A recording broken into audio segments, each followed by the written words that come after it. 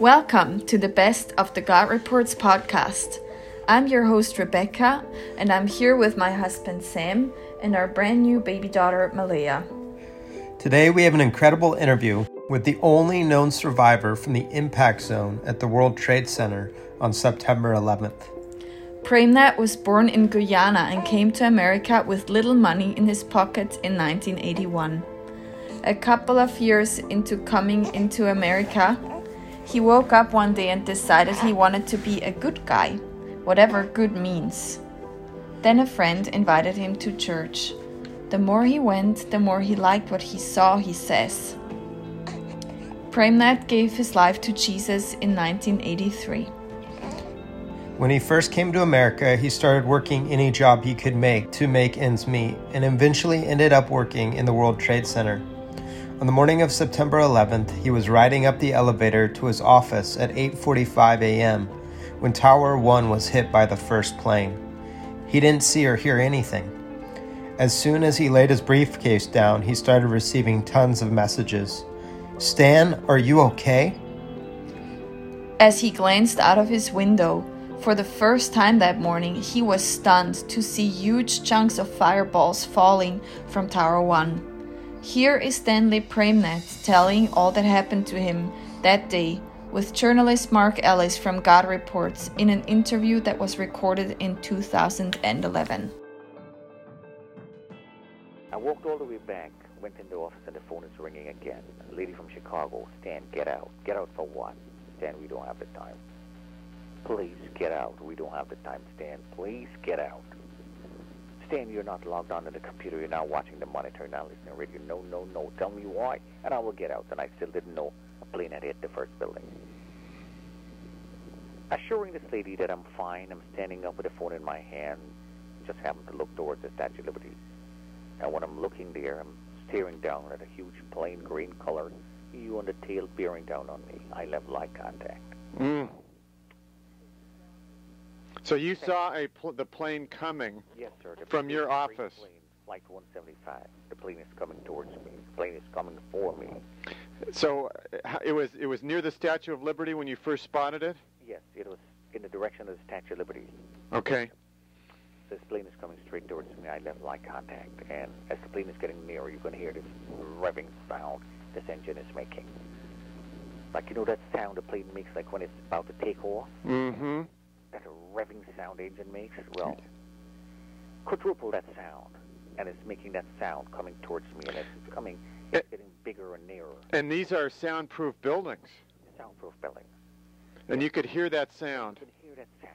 Oh my goodness! I can still hear that sound in my head now. That sound would never go away. Were you standing or sitting at your? I'm standing up and I'm looking at this plane, and you don't know how fast your mind is reacting. Mm-hmm. And all I remember doing, I dropped this phone and I screamed and said, "Lord, I can't do this. You take over." And even if you beat me over the head today, now, I would never be able to tell you why I said what I said there. But that's all I remember saying, "Lord, I can't do this. You take over." Now, I'm looking back in retrospect. I'm looking at this video of this plane coming in from the nose. If you look, you would see this plane come straight, and last minute it makes a tilt as it comes towards the building. That, my friend, is a giant hand of God. When I said, "Lord, you take over," He's pushing that plane away from me. Oh, my goodness. I know it's in my heart. Oh, my goodness. And that is what I said that caused that plane to do what it did. So I said, "Lord, I can't do this. You take over." Dove under the desk. The next thing I know, the plane came in, bottom wing sliced right to the office and stuck in my office door, 20 feet from where I am, huddled under the desk. The actual wing came into your office? Yes, sir. The bottom wing sliced right to the office, and it's stuck in my office door. So the top part of the wing, the plane is like if you take one wing, you put it flat, and then you put the other wing on top. Yes. That wing is probably somewhere in the 78 or the 80-something floor. Well, I thought there was a massive fireball when it hit, right on impact. That's what exactly happened. There was a massive fireball, and the bottom wing just stuck right there. Wow. I don't understand how. The plane, the major part of the plane blew up, and there's a big orange ball. Mm-hmm. But the bottom wing, when it crash landed, is stuck in my office door. Is this the door to exit your office? That is the door to exit the office. Okay. Now, you're under your desk. I'm under the desk. The only desk that stood firm is the one I'm hiding under because my Bible is on top of that desk. Upon impact, it looks like a demolition crew came and just ripped the entire place apart. Every wall is flattened. Every piece of office furniture is like matchboxes. It looks like somebody took a giant bag of cement, threw it in the air. I can't breathe. Part of the 82nd floor collapsed. The ceiling caved in, and all the cables that are hanging inside just dropped, and they're short-circuiting because the sprinkler system came on. Well, I'm going to die. If this floor does not collapse totally and kill me, I'm going to get electrocuted. And if that don't get me, oh, then that plane wing that is stuck there is going to blow up. I'm going to die. Now, there must have been a big fireball on top of where you were, huh? The floor over me is a giant orange ball. Okay. And the far end of the floor I can see is on fire. But that part that I am, no fire. Uh-huh. I mean, that sounds like a miracle. That is a miracle, sir. Yes. That is, you're covered under the shadow of the Lord there. And regardless of what is happening there, until all these calamities are past, you're shadowed. So, I'm pushing the debris one away from me, realizing I was covered at my shoulder. And I can't stand up because my head is touching the floor, and I'm scared that if I'm to touch it, it's going to just drop and kill me. So I'm screaming, Lord, send somebody, anybody to help me. I don't want to die. And I'm crying out with every ounce of fiber, every fiber of my being. I'm crying out, Lord, what's going to happen to my wife and our 2 kids? Who's going to pay all this bills that we incur? Lord, I don't want to die. And as I started to scream, somebody had a flashlight on the other end of the floor. Heard that scream. It looks back as if there was no call waiting, there's no operator, there's no long-distance carrier. I called, he heard, and he responded. Like Central Station is not busy. So I screamed. And even though this person who had a flashlight, this person is responding, I'll wait for you, I can't hear him because I'm temporarily deaf. The sound was too great. So I'm screaming. And this person is shining that light all around and over his head. And I start to crawl as fast as possible because I figure if this man leaves me, I will die. Or this person, whoever it is. I crawled the entire length of the loans department through the lounge into the computer room, the communication room. These are all separate departments with partition walls where they were all flattened. So you're crawling on your hands and knees. Crawling on my hands and knees. And can you see anything, or is it? The only thing I could see is that light. That flashlight. Okay, because it was dark. It's dark, pitch dark. And the thing is, I'm more scared of getting sucked out by the air pressure because you can hear all that paper and everything you hear. It's sucking it out. You remember the movie Aeroplane? Yes. That air pressure when the windows are popped, what was happening? Right. That is what I was scared of. So I'm holding on to the broken debris and everything, mangled furniture and stuff. And I'm crawling. Wait for me. I don't want to die. And as I got closer to where this light was, I realized there was one sheetrock wall that stood firm. And I can hear faint as I got there, the person is saying, you want to live, you climb over this wall. By this time, I'm like 95% of my body is black and blue, cut up, stuck on with pulverized cement. Swollen. I don't understand how I could have gotten swollen. But I'm swollen. And there's a 10-feet sheetrock wall, and I'm 5'10". The person says, you jump, I'll catch you from the other side. I can't do it. No, you got to think about your family. You do it. And this man is reminding me in CNN and a couple other interviews, Stan, did you remember what you said? No. Do you go to church? I don't miss a Sunday. I'm asking this man. Are you born again? Why am I asking this man at this time these questions? The man really think I'm crazy. And I never remember. I couldn't remember for the life of me. Remember asking this man this question. He's reminding me in these interviews. So the man said jump, and I jumped the first time, and I missed. And part of the hanging sheetrock that was there, a part of the ceiling just caved in and trying to prevent it from hitting my face. I raised my hand, and this black sheetrock screw that was attached to a piece of wood went straight through my palm and got wedged on the other side. So now I'm in worse shape than before. A piece of sheetrock? Yeah, you know, like one of these 4x2s, 2x4s, whatever it is, Yeah. was on a piece of sheetrock, and that piece just caved in. And a black sheetrock screw was attached to one of them. And trying to prevent this thing from hitting my face, I raised up my hand, and this black sheetrock screw, it's like a 2-inch screw. Okay. It went straight through my palm. Oh, my. So now I'm in worse shape than before. So when I went to the man, said, what happened? I said, a nail went in my palm. He said, you got to bite it out. You got to try again. Oh, boy. I said, I can't do it. He says, is it attached to a piece of wood? I said, yes. He said, well, hit on the wood, the nail is going to come out. So I took the second option. I hit on the wood, the nail came out, the hand just ballooned. It's like a magic. This hand just like, boom, a balloon. So now, I'm playing with this invisible God that I've heard so much about. I'm actually having a conversation with this invisible God, and I remember this well. And this man is hearing this conversation behind that wall. Lord, if you wanted me to die, why did you bring me all the way here? Who's going to walk our daughters down the aisle when they get married? What is going to befall my wife? Wow. Lord, who is going to take care of my children? Lord, give me the strength just one time more. I want to see my family. And I got up, and I can't breathe, and I know this is the end of it. But I looked at the sheetrock wall, and I start caressing this wall, my friend. I'm caressing this wall. And I don't have a clue why I'm caressing this wall. And I made a fist as tightly as I could. Standing up, I took a swing as hard as I can. And I punched with such force over my head. And all I remember was my hand just passed straight through the sheetrock wall. Wow. And that is the grace of God, I'm telling you, because if you give me a piece of board, no, I can't break it.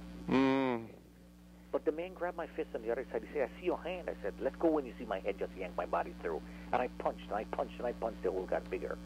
And this last ounce of adrenaline that the doctor said I probably had, I jumped like crazy, and I grabbed on top, stuck my head through that hole. And the man gave me a headlock, and I squirmed, and he pulled with such force that all I remember was I just flew off on the other side. I flew with such force that I just knocked this man. He was standing on top of a heap of rubble. And he just grabbed me, and we rolled down together. Round and round and round, we rolled down. And we landed on the 80th floor. Oh, my goodness. And this man got up, and he just turned and just gave me one slap. And he said, you could have died, you know that? You were crazy. And he stretched his hand. He said, Brian Clark. And I said, Stanley Praimnath. And when this man held my hand, it was not just holding the hand, giving me a handshake. This man held my hand so gently, and he looked at that wound, and he stared me in the eyes, and this man told me something that I'll go to the grave with. He said, all my life I lived as an only child. I always wanted a brother. I was born and raised in Canada. He said, I find that man today. Oh. And this man, he took his hand, he put it over my shoulder, and he said, come on, buddy, let's go home. And he had a gash in his left palm. And this man took my right hand, rubbed his left hand together, the two hands together, and he says, from today, you're my blood brother. Wow. And we started that long journey home, hobbling down, hobbling down, hobbling down. Oh, my goodness. Well, I can't believe with the kind of inferno happening above you that you were not engulfed in that. Well, my wife puts it in perspective for me. She says, Stan, the 3 Hebrew boys were in the fiery furnace. They were unscratched, unharmed. You were in a towering inferno. The impurities are burned out, and you're well done. Oh, my goodness. And I would not be able to put that in better terminology or better perspective than that. But coming down every form of injustice and cruelty and everything else we saw. All my life, people looked at me differently. They treated me differently, somehow or the other. But this was the only day in my mind, to my memory, that the color of his skin did not matter. We were covered by the same ash. Brian and I. We stopped at the floor I can't breathe, and there's a man lying down on the ground, broken back, massive head injury, covered in blood. Please tell my wife and our baby that I love them. We just got married. Oh. Please tell my wife and our baby that I love them. I don't describe people in color, but I'll tell you, my friend. There's a Caucasian gentleman and not an Italian man on the ground. I've seen this man in the building, don't know who he is, but I've seen him before, lying down. African-American security guards stood up, guarded the man with his life like a hawk. He could have escaped, but he chose to stay, and they both perished. Oh, boy. That, my friend, is taking your job to the highest. Mm-hmm. And giving your life for somebody like Christ. Yes. So the two men perished. Mm-hmm. We volunteered to take him down, and the man says, don't touch him. Trying to carry him down would cause him more serious injury. Leave him, send help. No help came. After the first building was hit, every person who was there did not go in. They just stayed outside, so they never thought. People were trapped above the 81st floor. Mm-hmm. Brian later told me he was coming down with a group of 6 other people. When they heard me scream, they all thought something worse was happening. They ran back up, and they all perished. Oh. He stopped to investigate, and he lived. He said, Stan, you screamed, and I lived because something powerful was in that scream. That blew me down to the floor. I was in a bubble. I was oblivious to smoke. So if he had gone with his group, he would have perished. Yes, sir. And instead, he heard your scream, changed. He stayed and tried to investigate, and that's how he lived. He wanted to help you. Yes. Uh-huh. And he had this, where did he get this flashlight? He was a fire warden for his floor. Is that right? Yes. And I was a fire warden for my floor, too, but I didn't have a flashlight. What floor was he coming from? He was coming from the 84th floor. Mm-hmm. He worked in that building for about 21 years up to that time. We took the same elevator, never saw each other. He's a CEO for Euro Brokers. He was the CEO? Yes, for Euro Brokers. Euro Brokers. Yes, sir. Okay. Funny thing is, I never saw the man in my life. So he said he was oblivious to smoke. He was in a bubble. He was glued to the floor, that even though he wanted to move, he couldn't have because there was something powerful in that scream. When everybody had complained that they were overcome with smoke, he was fine. Well, let me tell you what is happening behind the scene, then you would understand all these events that leads up to this miracle. Our pastor chose 9/11 to put up a set of words over the sanctuary that reads, enter into his presence with thanksgiving. So a group of guys and him, they were working there, and one of them had a radio, and they interrupted the program to say this terrorist attack. He told the guys, I got to go home. He told my mother-in-law something is wrong with Stan. Pastor Jim later told me, he said, Stan, when I saw that, with that big orange ball, I know there's no way you could have gotten out, that my faith wavered. But, bottom line, they started to pray. And all the people who were home, the believers, they called him up and something is wrong with Stan, let's pray for him. And as they're praying, God is sending people to help me all day. So, first, their prayers behind the scene. Second, God is answering the prayers. So, we continue walking. We are on another floor. I can't breathe. Brian told his wife, called her, I'm fine, I'm coming home. My wife is going to work that day. The first building is in flames. They're watching it from their office window. She works right over the Brooklyn Bridge. As they were watching, the second plane hits the second building, and in her heart, I was gone with the Lord. So she's in shock. One of the girls took her and says, come on, let me take you home. Drove her to where she parked, and Jenny took the car, and she drove home. Pick up the children. She's waiting to hear from me, hoping that she hears from me, that is. Never thought that she would ever hear that voice again. Bottom line is, I hung up the phone. I spoke to her supervisor. I said, if you get in contact with Jennifer, you tell her that I'm fine, all is well, I'm coming home to you girls. She never got the message. So, we got to the ground floor. When we got there, it was so annoying because my shoe was all slushy. Funny thing is, when I left that morning, I wore what I call my lucky shoe. It was the first day I wore that shoe. Thick rubber sole, my wife when she saw the shoe I bought. That's the only thing I ever bought in my life. I never went to the store. She says, "An ugly pair of shoes. Chances are, if I didn't wear that shoe, I wouldn't have been able to walk again." What was it about that shoe?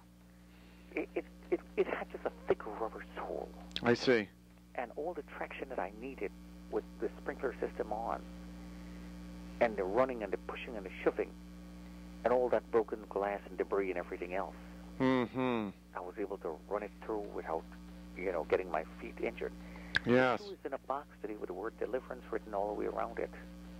Pax Stevie came to do an interview, and the lady offered me to buy that shoe. I said, "Nope, it's not for sale." Oh, my. I said, "If ever I get cold for the Lord," I told my wife, "I want you to bring me, open that box, show me where I was, and what the Lord did for me, because even today the Jews remember the Passover." That was my D-Day, my deliverance day. Yeah. So, I got that shoe. Bottom line is, my undershirt looks like it came from a shredder. My shirt was gone. The pants that I wore, not even a thread was torn. The shoe stayed intact. It looks like somebody wear a shoe for a couple of years, bend it back and forth. The shoe is in a box, looking like that today. We got to the ground floor, and the only people we saw there were the firefighters and cops and the emergency workers. And they were belching out orders, "Run, run, run, run to Liberty." Liberty Street runs right across. Yeah. And Brian and I'm telling him, "This is God's doing. I'm going to Trinity Church." He says, "I'm coming with you." And they had roped around like 3 blocks from the Trade Center. And as we started to run, they're telling us, "Do not look up, do not look around. Just go for it." And we were running, jumping over fallen debris and broken glass, and not one piece touched us. All those broken glass, it looks like confetti coming down. Not even one piece. Really? Yes, and we were running like crazy, and the people are cheering, "Go, go, go." And these good men in uniform, they're running back because they thought other people are trapped. And you can hear that thump, and you can hear that scream, and one just fell. And we got a choice of stopping and investigating and dying or going forward. You heard people falling. Yeah, the building and debris is falling. The building is rocking, it's swaying, and we're running. And we're running, I ran and bumped into this guy.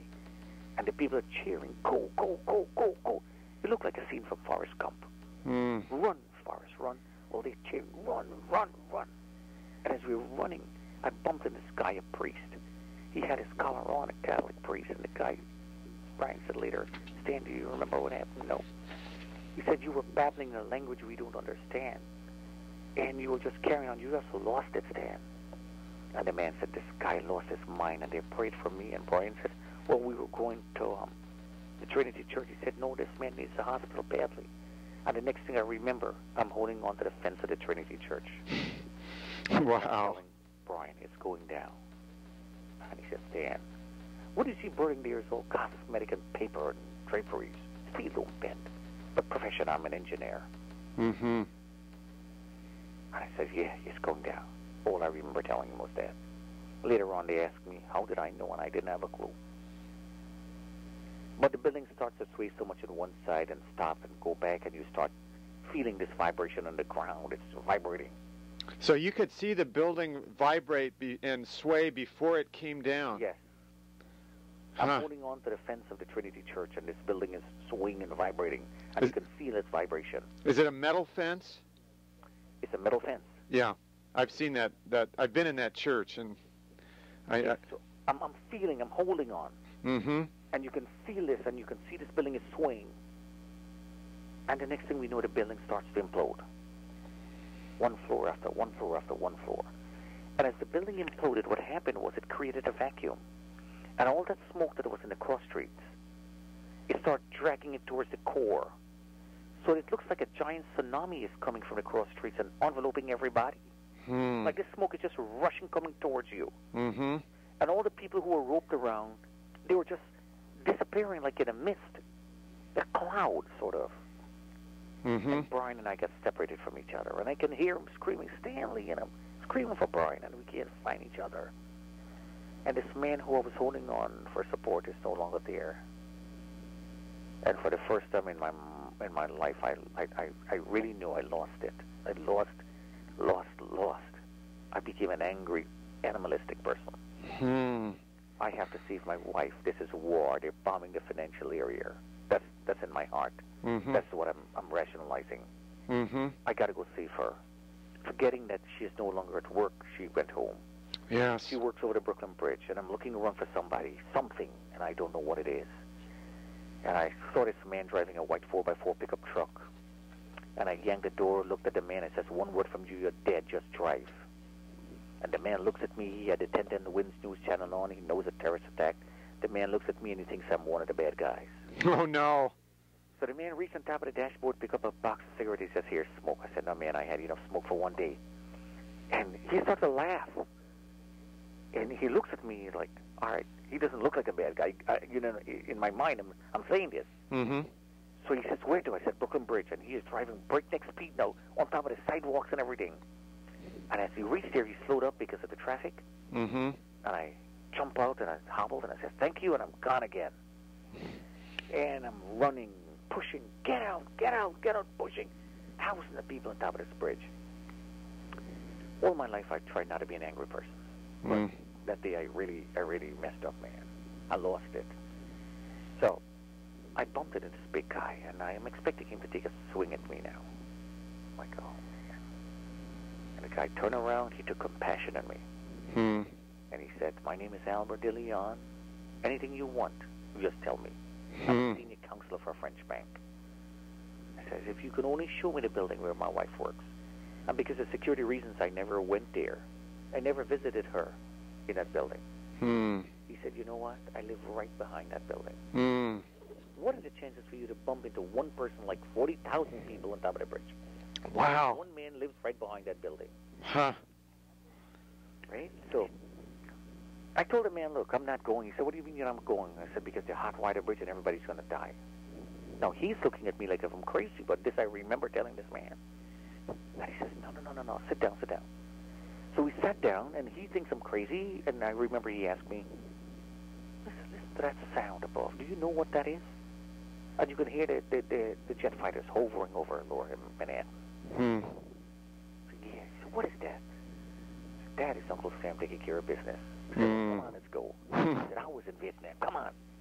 When I got up, I had a large leg wound, and I didn't care about that, and we were running, and we reached the lobby where my wife works, the building. Oh. And as I got in there, the security guard looks at me, and the man says, "Oh, no, you're not coming in here." And this man took out his guard stick, and he took a swing at me, and I forgot. I just lost everything. I kicked this man so hard, I thought I killed him. Oh, my. And Albert is making so much noise. All the man wants is to see his wife, Jennifer. She works in a legal department. And I'm screaming. And the other guy, security guard, saw me, and he pulled out his guard stick. And I told that man, I says, "Look, I don't have a problem killing you if I have to, but all I want is to see my wife." And at the corner of my eyes, I saw this guy running, coming towards us. And as this man got there, he pushed away the security guard, and he looked at me, and he says, "Give this man anything he wants. Stan is a good guy." My wife's boss says, "Stan is a good guy." And I've seen that man just once in my life. He said, "Give this man anything he wants, but make him well." And this man had a white shirt, no undershirt on, but he was willing to part with that shirt. The man took out his shirt and said, "Here, Stan, take my shirt." Nobody never did that act of kindness towards me. Wow. If that Bible was to be rewritten in modern days, this man would have been the Good Samaritan. He said, "I have an emergency meeting. I don't have the time. But whatever this man needs, give him. Make him well." And the nurse came, and she took one of her big jackets that she had and said, "Here, Stan, take my jacket instead." Now, when you were holding on to the fence of the Trinity Church, that is when Tower 2 came down. That's the first building that came down. Yes, that was the building that you had been in. Yes. Came down first, even though it was hit second. Yes, sir. And did the cloud envelop you where you were, or were you able to escape from that cloud? No, I was in the middle of that cloud. You were in the middle of it. Yes, sir. It looked like a nuclear winter. Yes. So you started running and I don't know where I'm running towards, but I'm just running like crazy until I saw this man with a white car. Yeah. With his white 4x4 pickup truck. Yeah. So when the second, I mean, when building 1 came down, where were you at that point? I don't have a clue. Okay. I don't even know. Yeah. But you were out of the area. Out of that area by then. By then. Yes. Okay. So the lady said, look, the nurse told me, she said, Stan, we don't have the facility here to take care of you. You need the hospital badly. I said, no, if I can speak to my wife, I'll be fine. Mm-hmm. And I can't remember her home number. I said, give me a phone. And my right hand that was punctured, I took my left hand, I'm dialing the number, and the number just popped into my head. I'm playing with the numbers. And here's my wife on the other end. Who is this? Me, Stan. Please don't do this to me. What are you doing this for? Please don't play games with me. My husband is dead.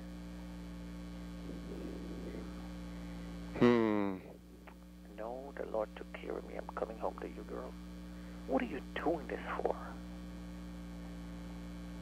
Please don't do this. And I hung up that phone. She was in shock. In denial. She didn't realize you were alive? She didn't realize I was alive. Wow. So she thought somebody was playing a prank with her. Oh. So she assumed the worst. She assumed that I was gone with the Lord. Amazing. But the Lord saw it fit for me to live. Yes. The nurse waited with me. We waited. She says, Stan, you need the hospital. You have to go to the hospital. No, I don't want to. If I go with it, they will never send me home again. I'm telling her, and she remembers this until today. I want to go home to my family. She walked me down to the subway. She gave me an apple. She gave me a sandwich. She gave me a bottle of water. She said, Stan, we can't send you home with a cab because they shut down the parkway. She said, this is my lunch that I brought, but I want you to have it. So, like I asked, the Lord did. Now is a time for rejoicing, a time of thanksgiving. Lord, thank you. Thank you, Lord. The next thing I remember, a doctor is leaning over me, and he said, this man lost his mind. Wow. He said he might take a day, a year, a month. He eventually will snap out. He doesn't have any broken bones. I've given tetanus shots and x-rays. He would be fine, but he just lost it. Wow. And the next thing I remember, I'm sitting down on the couch, don't know what day, what year.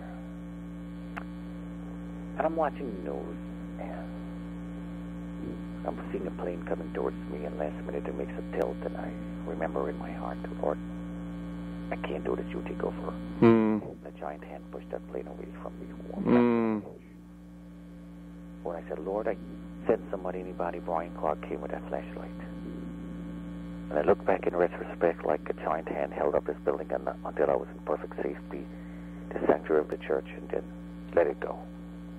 And I may never know why me, of all these good men, women, and children.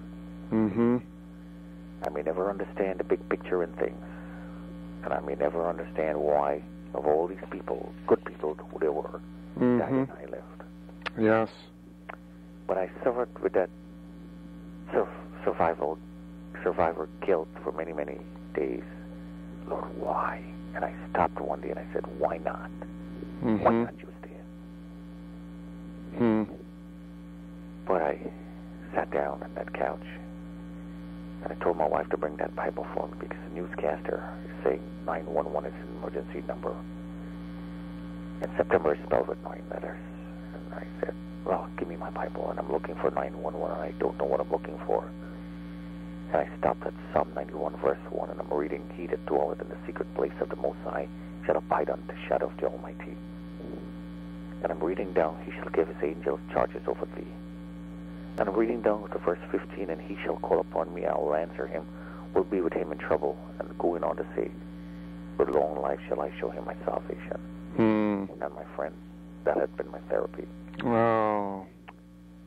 He No hid you. medication, no nothing. He hid you in the shadow of his wing. Yes, sir. Just as a mother hen shelters her young. Yes, exactly. Exactly. Mm. And I don't know why, don't know how. But I know in my heart after then, that this is a God thing. Mm-hmm. Well, the why, and I mean, you have a powerful testimony to share, and you're doing that with, it sounds like, with many people. Yes, sir. Giving the glory and honor to God. And well, he deserves it. Yeah. He deserves it. And this is not all about me. It is all about God and his grace. Mm-hmm. And that is what I want to drive home to everybody. Stanley is not a hero here in this whole picture. The Lord is. Mm-hmm. And the message I leave with people is if you call with all your heart and mind and body and soul, and you tell him as it is, he's going to intervene in your behalf and deliver you. Yes. And that is the message I leave with people. Mm. I may never know why some people pray and God don't answer them same time. Mm-hmm. And why I called and he answered me the same time. I may never know the answer. Yes. But I can tell you, my God lives. Mm. I can tell you that, sir. My God lives. Praise so God. My Redeemer lives. Mm. You know, some people look at God as, he's a God of the Old Testament, the God of the New Testament. He lived 2,000 years ago. He died. He went to heaven, whatever. Yes. No, he's alive. Yes, he is. Yes, sir. Well, praise God for your story. I so appreciate you taking this time to share it with me. And your book is published by Rose Dog Books, is that right? Sir. Rose okay. Dog. Okay. It is actually self-published. Okay. If you were to go into Amazon.com and you type in the name Plucked from the Fire by Stanley Praimnath, you would see it. Okay. But like I said, I didn't believe that people should die so I can be rich. Mm-hmm. So that's why I chose to self-publish that book. Yes. If Okay. somebody buys it and reads it, fine. And if it don't, well, hallelujah. Yes. Well, thank you so much, Stanley. Thanks for listening to the God Reports podcast. To learn more, go to godreports.com.